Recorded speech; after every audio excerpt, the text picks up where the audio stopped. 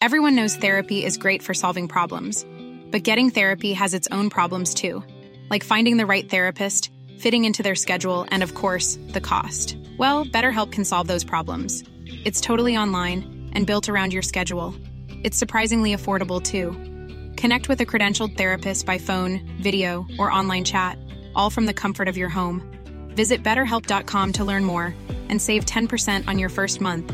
That's BetterHelp, H-E-L-P.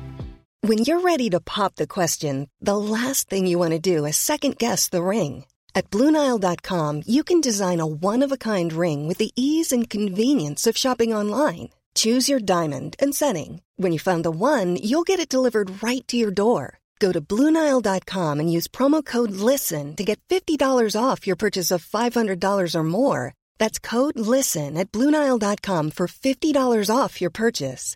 BlueNile.com, code LISTEN. This episode of the Delicious Podcast was uploaded on the 28th of September 2016. To hear more episodes, visit delicioussmagazine.co.uk/dish. We were so impressed by your fish. It's absolutely beautiful. Oh. You know, this morning we brought some of the dry cows off the cell, and I was standing in the middle of the road, and it started to pour down. I was thinking, what am I doing? Why am I doing it? So that's really good news. That really makes it worth it.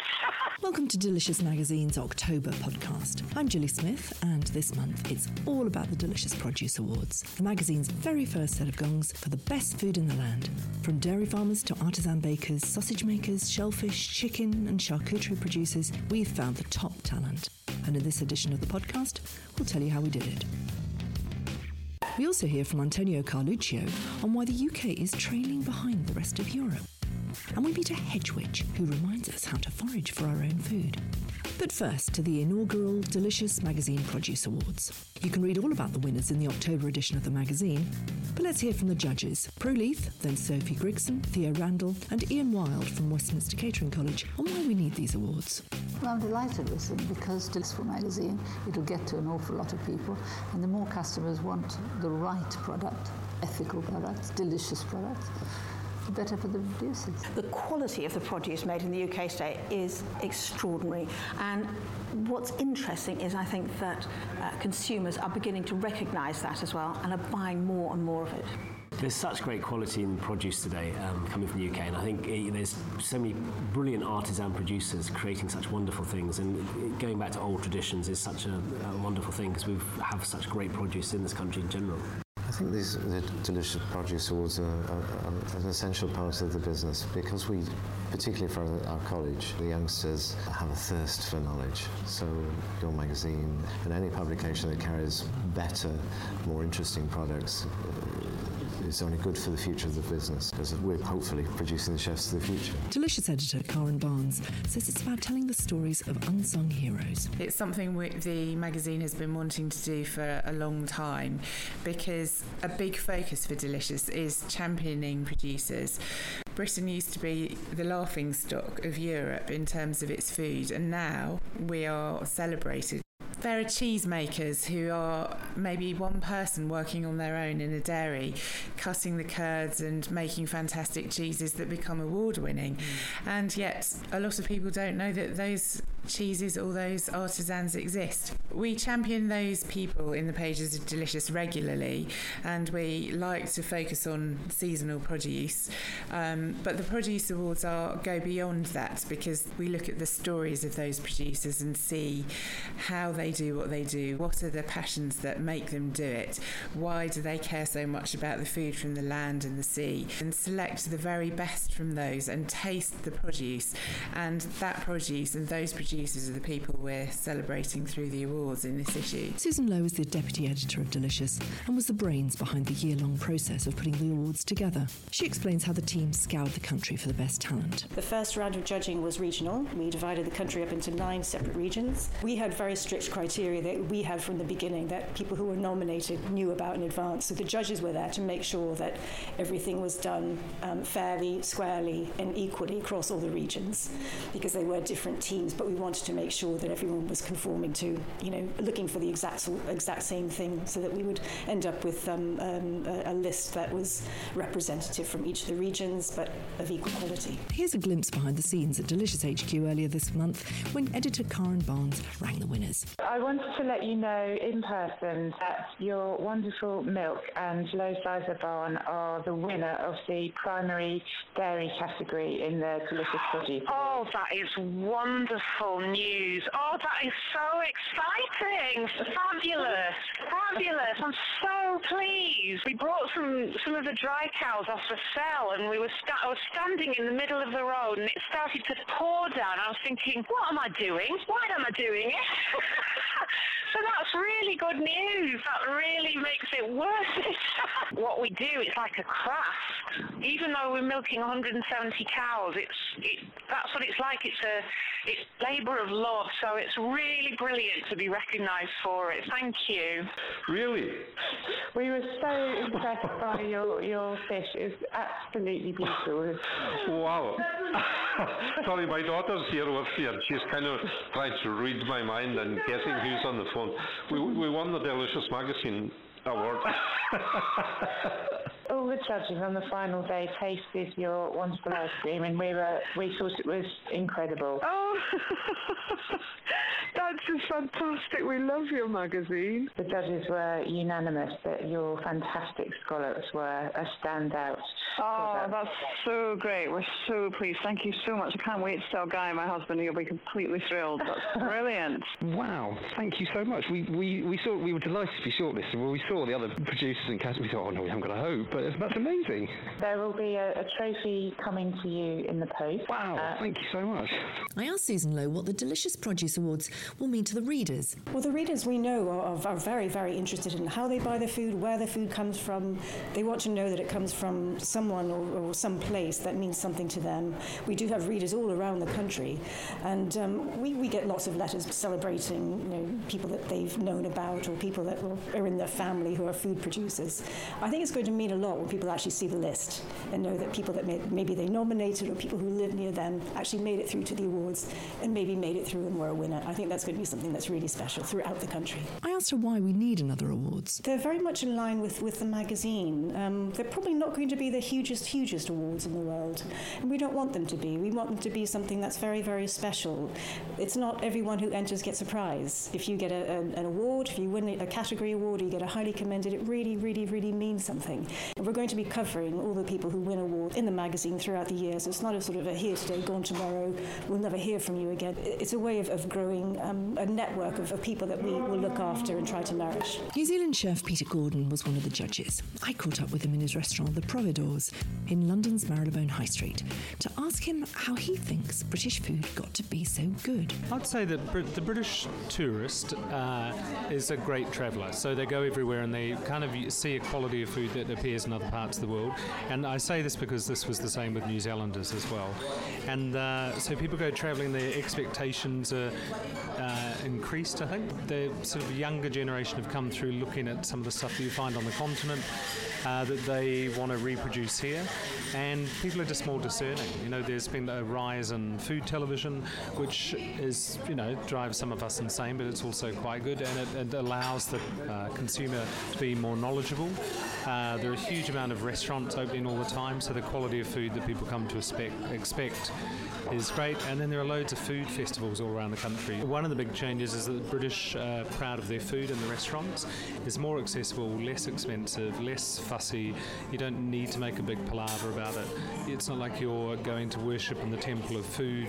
You're going to actually have a nice time with your mates, spend some money, choose a wine or a beer or something that's affordable, and then you'll have great nights out when you want to really be flash. Is it a London thing? I'd say that all around Britain, you go now, there are amazing pubs. Pubs in the old days, when I first came here, it used to be cheese and pickles and a pint of bitter or something, and that was ploughman's lunch. Now you go to country pubs and they might have, you know, some gorgeous game and seasoned lovely pies. And a lot of the young chefs who were training in London, they want to go back and open restaurants in Leeds or Manchester or, you know, wherever, and they, you know, because they can't afford to do it in London, so they go back, they increase the level of food. Peter is one of a number of Antipodean chefs who came to the UK in the late 80s with new and exciting ideas from the New World, which contributed to an explosion of taste in British food. I asked him where his ideas came from. For me personally, the reason I cook the food I do is I did an apprenticeship in Melbourne, and I went through school with John Turode, Mr. MasterChef. I would go and eat in all these lovely little ethnic restaurants on my nights off, and I'd have Japanese food or Moroccan food or, you know, Northern Italian or something. But we weren't taught any of that at college, and for me it was crazy. There's this amazing world of food and ingredients out there, and I'm drawn to ingredients rather than cuisines, to be honest. Spent a year in Asia hitchhiking around, and I just, you know, I was far more excited about some air-dried squid that was dipped in chili sugar syrup and barbecued, served with sticky rice, than a buttery sauce served on poached meat. You know, it wasn't my thing. He thinks that the Delicious Awards are a timely reminder of what it's all about. Britain's always been creative in its fashion and its music and its art, but food was the sort of last bastion of you have to do what's traditional, you can't bend the rules. And actually what happened was that period in the late 80s, everyone was breaking the rules. So I just remember having some beautiful figs and Parma ham at Alistair Little's and just thinking, oh, this is heaven, but I hadn't had it that good before. The Delicious Podcast. Our own Phoebe Stone has been to meet Antonio Carluccio, his latest. Cool fact, a crocodile can't stick out its tongue. Also, you can get health insurance for a month or just under a year in some states. United Healthcare short-term insurance plans, underwritten by Golden Rule Insurance Company, offer flexible, budget-friendly coverage for you. Learn more at uh1.com. Hey, I'm Ryan Reynolds. Recently, I asked Mint Mobile's legal team if big wireless companies are allowed to raise prices due to inflation. They said yes. And then when I asked if raising prices technically violates those onerous 2-year contracts, they said, what the f*** are you talking about, you insane Hollywood ass f- So to recap, we're cutting the price of Mint Unlimited from $30 a month to just $15 a month. Give it a try at mintmobile.com/switch. $45 up front for 3 months plus taxes and fees. Promo rate for new customers for limited time. Unlimited more than 40 gigabytes per month. Slows full terms at mintmobile.com. Everyone knows therapy is great for solving problems, but getting therapy has its own problems too, like finding the right therapist, fitting into their schedule, and of course, the cost. Well, BetterHelp can solve those problems. It's totally online and built around your schedule. It's surprisingly affordable, too. Connect with a credentialed therapist by phone, video, or online chat, all from the comfort of your home. Visit BetterHelp.com to learn more and save 10% on your first month. That's BetterHelp, H-E-L-P. This book is simply titled Vegetables. He tells her how Italians have always thought it's all about the quality of the produce. The most important thing are the ingredients. When you have good ingredients, you don't need to do very much with it. They are just good by themselves, just sort of accentuate with 1 or 2 touches or something, but not cover it with unnecessary other tastes and flavors. I like, for example, a tomato picked from the plant that still sort of has the perfume around. If you brush just the green of the tomato, it's a lovely flavor. And if you take the tomato and you put it on a bruschetta with just good olive oil and basil, that's just fantastic. The Italians seem to have that great culture of you go out and you know where your food comes from, and you're learning it's quite early. Your mother, your father, they don't teach you, but you inadvertently learn automatically because of the way we are talking about food, the way we are eating it together, and we are respecting the food. And so it remains impressed in your life. As in my case, I never learned directly from my mother, but I remembered everything that I was seeing. In the time where I was alone and I wanted to have the food that my mother used to prepare, so I had to cook it. You're known for your expertise in mushrooms as well. What do you think of the new trend for foraging and sort of that coming to the UK a bit more? UK, it's the only country in Europe that starves on knowledge about how to deal with mushrooms, with wild mushrooms. Any other European country has a sort of knowledge and culture about it. You start already as a child to know about mushrooms, and you go with your parents or friends to go and pick mushrooms. So the expertise is there. Here it's a bit more difficult, although the mushroom they are there, and in quantities as well. And the difference between a cultivated mushroom and a sort of wild one, it's quite major. But even the good industry of good normal button mushroom, they are good as well.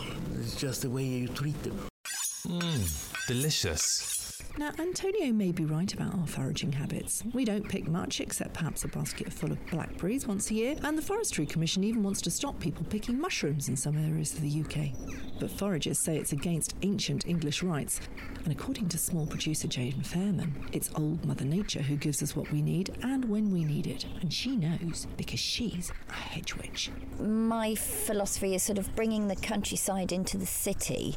3.5 billion people live in cities worldwide. Hedge witch fine foraged foods is all made from what Jane picks up from the land. All the recipes are seasonal, so I'll have a shelf with a pesto and a tapenade, but that recipe from batch to batch will change depending on what's growing at what time of year. And I also do lots of cordials because in the summer that's mostly what's around, sort of flowers. So obviously the South Downs elderflower cordial, but earlier in the season, wild cherry blossom, which has become my favourite, and that's got an almondy, blossomy cherry flavour, and that's the depth of flavours. And quite a lot of people buy them who don't drink because there's more depth of flavours, so you've got different flavours coming through. I did a small batch of rose and meadow sweet. What would you expect to find in late September? Yeah, late September. There are still, there's nettles, all year round if you look carefully. There is actually a lot of green that's still coming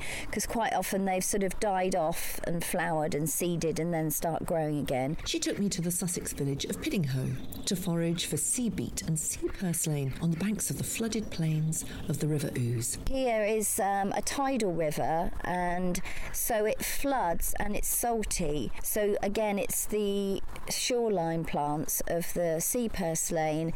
Samphire might still be there, there's little bits, and another succulent which is the monk's beard, but also sea beet, which is really, really getting going again, and that grows all through the winter. It's the ancestor of sugar beet, though we've used and evolved it for its root, but its leaves are like a wild spinach, some people call it, and you can use that. I put that in my pestos and tapenades all year round, really.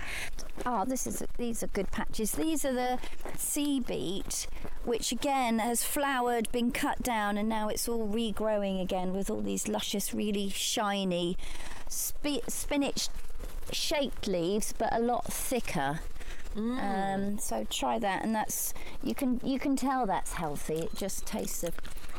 Well, when you say you can tell that's healthy, I mean, you're a hedge witch. Do you feel instinctively that you know what to look for and what to eat? That's why you do really need a book or to just go on a beginner's course, because that's what we've lost is our knowledge and our confidence. Go to the beach and it's all rock pools and lots of different seaweeds. They're all edible, but most people would not even know that. Yeah. Everyone thinks of nori flakes, the Japanese, but we have nori, we have the green ulvas that I can pick and dry. And we are beginning to do some seaweed farming as well, so it's maybe coming in as a bit of a British product, yes. Which means that people are more likely perhaps to start looking for it themselves. How do you think that works? I mean, we've got more produce than we've ever had, or at least more people are aware of British produce. Do you think foraging is the next big thing?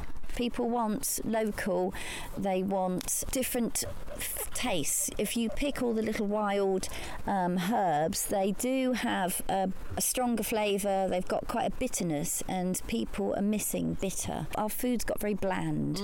So the wildness, if you go and pick a load of leaves and put them in with your normal salad, you'll have something sort of out this world. I asked her what makes someone a hedge witch. In the old days, she had all the ancient knowledge and people came to her, and we haven't got those for it. Yes. Too much power.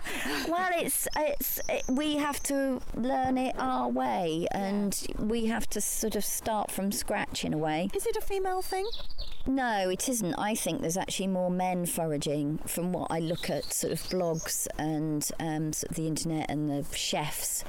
But the old crone, the medicine woman, who would live on the outskirts of the village and would go to, and that's why the hedge witchery comes from, is she would go to the wild bits that other people wouldn't go to. You know, something grown here, we can look at the bushes over there, they've got a beautiful red hue because of all the hawthorn berries. You know, that's grown in the Sussex sunshine, and they are far better for you than something that's been cultivated in a polytunnel in Spain. Delicious. And finally, in our produce special, we sit down to eat the food from the Lebanon in a unique culinary experience in London's Waterloo. Rebecca Crozier, International Alerts Programme Manager for the Middle East and North Africa, explains how her team came up with the idea for a conflict cafe. It's about bringing people together around food. It's an opportunity for people to break bread with each other, to learn more about the history of conflicts from the countries that we're discussing tonight, and just an opportunity to meet new people and have a dialogue. I asked her why Lebanon. Well, Lebanon is a country that's been affected by conflict for a long time. I think if you think Lebanon, you remember the Civil War from 1975 to 1990, and at the moment it's in the news because of the Syria refugee crisis. So it's a country that faces a lot of problems, a lot of challenges at the moment. What we wanted to do was a little bit go behind the headlines, so to talk about the history of Lebanon, about culture, about its cuisine, and to offer people a positive take on the country.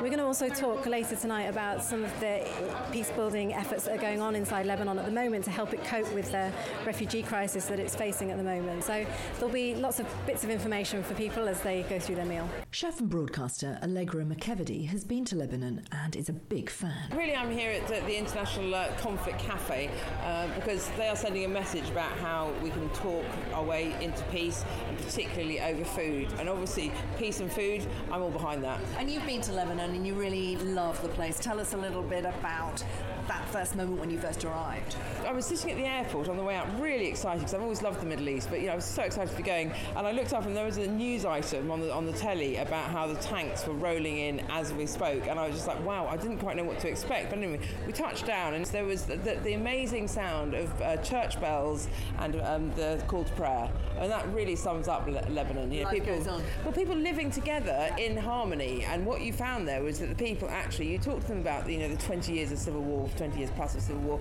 and they just like, we're over it, we just want to lead our lives. They were the most amazingly positive people. She's been helping Imad Hussain from the Layalina restaurants in Knightsbridge, who's in the kitchen tonight. Oh, the food's absolutely knockout. I mean, I haven't tasted Lebanese food like that since I was in Lebanon. I mean, he cooks from the heart. We've got some extraordinary falafel. We've all eaten falafel every day. Let me tell you, you've never tasted falafel like that. The kibbeh, I mean, the first person who came up with stuffing lamb mince with lamb mince, I was just like, that is genius. And I had them in the Souk El Tayab, which is the first farmers market in Beirut, in Lebanon. And I had them there, and I was just like, they're amazing. But yeah, these are delicious. He's made some incredible tahini sauces. I was cooking with him yesterday. I learned a good amount from him, but he did only let me chop. 25 years since I was demoted to a commie. Jay and Tim live around the corner and found the Conflict Cafe through the Grub Club website. My husband books these random pop-up things, and I just show up. But this is interesting because it's one right around the corner from us. We've never been here. The venue is really unique and amazing and old, and it has so much character, and just outside the skate park, and then here we are eating these amazing Lebanese food, learning about Lebanon and the whole conflict zone. It's just, the atmosphere is great, and it's a really good experience. Check out Grub Club for news on more Conflict Cafe pop-ups at the House of Van. Rebecca tells us about the Sri Lanka night that's coming up. So next week we have Sri Lanka, so we have Sri Lankan cuisine, a Sri Lankan chef, and we're going to talk about, again, the history of conflict in Sri Lanka and some of the interesting things that have been going on since the conflict ended to help Sri Lanka recover from that and to build peace that's going to last for the long term. Before we go, a word from editor Karen Barnes on what else is in the October edition of Delicious magazine. The October edition is one of my favourite issues of the year because it's a change of season. And I think when the mood changes, you start to want to eat something different. You want to put on your jumper and dig out your scarf, and it's about spending a bit more time at home, perhaps. We have a lovely feature with Susie Atkins, who's our wonderful drinks editor. She actually lives in Devon, and every year her village, they get together and they all bring the harvest from their fields, their gardens, whatever they have round and about. They get together and they cook a whole feast for the village, and it's not profit making, it's about celebrating the abundance of what's around and just having a community moment where people sit down and eat great food. But from what I can see, a lot of the joy of it is the preparation and the planning and the cooking, people bringing flowers from their garden, and everyone's invited, nobody's excluded. And we asked them to share their recipes, which we have then tested in the test kitchen and photographed in this October issue. It's very good. I will just mention slow gin syrup on a crumble to tempt you. And that's it from the October edition of the Delicious Magazine podcast. You can find out more about all things delicious by going to the website deliciousmagazine.co.uk. And if you'd like to get in touch with any of your ideas, do give us a call 0203 868 1919, or you can email readers@deliciousmagazine.co.uk. See you next month. Delicious.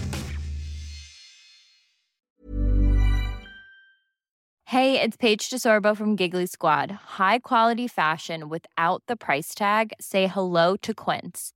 I'm snagging high-end essentials like cozy cashmere sweaters, sleek leather jackets, fine jewelry, and so much more. With Quince being 50 to 80% less than similar brands. And they partner with factories that prioritize safe, ethical, and responsible manufacturing. I love that. Luxury quality within reach. Go to quince.com/style to get free shipping and 365-day returns on your next order. Quince.com/style. Mom deserves the best, and there's no better place to shop for Mother's Day than Whole Foods Market. They're your destination for unbeatable savings, from premium gifts to show-stopping flowers and irresistible desserts. Start by saving 33% with Prime on all body care and candles. Then get a 15-stem bunch of tulips for just $9.99 each with Prime. Round out Mom's menu with festive rosé, irresistible berry chantilly cake, and more special treats. Come celebrate Mother's Day at Whole Foods Market.